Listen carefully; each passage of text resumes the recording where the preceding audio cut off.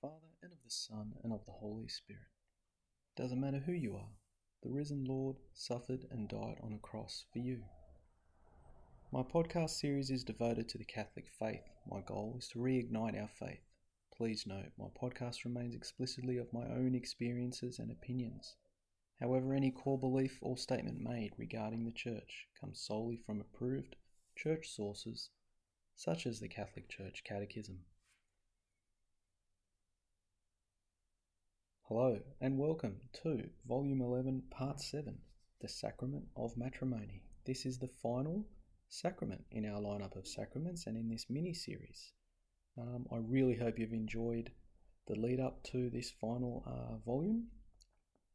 Let's see how we go. Hopefully you learned something about the sacrament of marriage.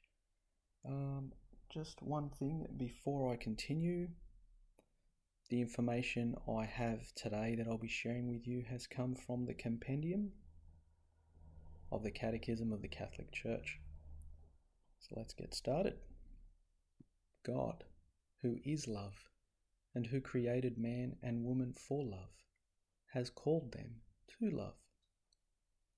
We call this intimate communion marriage, known as the Sacrament of Matrimony. This sacrament is affirmed by our Lord Jesus Christ when he says, "What God has joined together, let no man put asunder."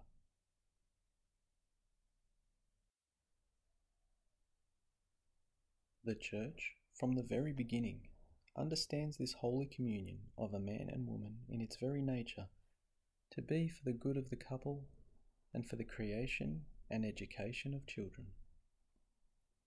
By creating man and woman, he called them to an intimate communion of life and love in marriage. As the Gospel of St. Matthew puts it, so that they are no longer two, but one flesh. The Lord Jesus not only affirmed the indissolubility of marriage, he raised it to the dignity of a sacrament. Marriage is not to be taken lightly. It is hard work, but God gives you the grace to persist if you ask. Remember the words of our Lord Jesus Christ, "Ask, and it shall be given." The marriage of two baptized persons is, as I mentioned earlier, indissoluble. That means everlasting, enduring. Unfortunately, men and women are forgetting this very important element to marriage. It is an everlasting union sealed by the grace of God. That means you remain united to that person, with the only exception coming from church authority if they declare the marriage to be null. And this is only under extreme circumstances.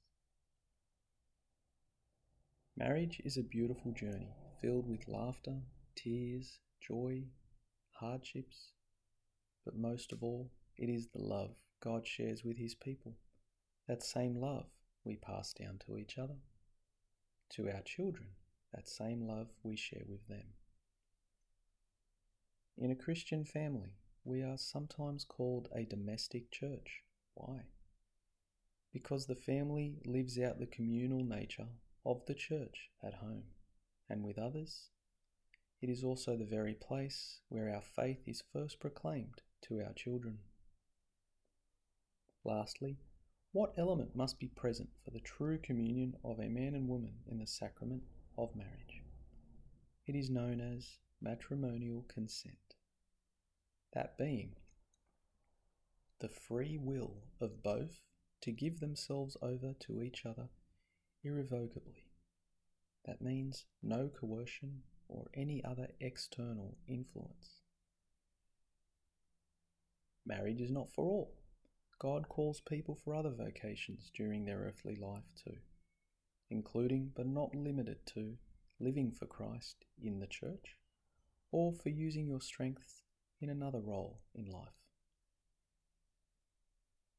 Once again, I hope you are safe, and I hope this volume may help you better understand the concept of marriage and why it is such an important element to our Catholic faith. There is so much more to the history and elements that make up this sacrament, So please ask your local parish priest to guide you to better understand this remarkable gift of love. Please stay tuned for my future podcast volumes. Until then, in the name of the Father, and of the Son, and of the Holy Spirit.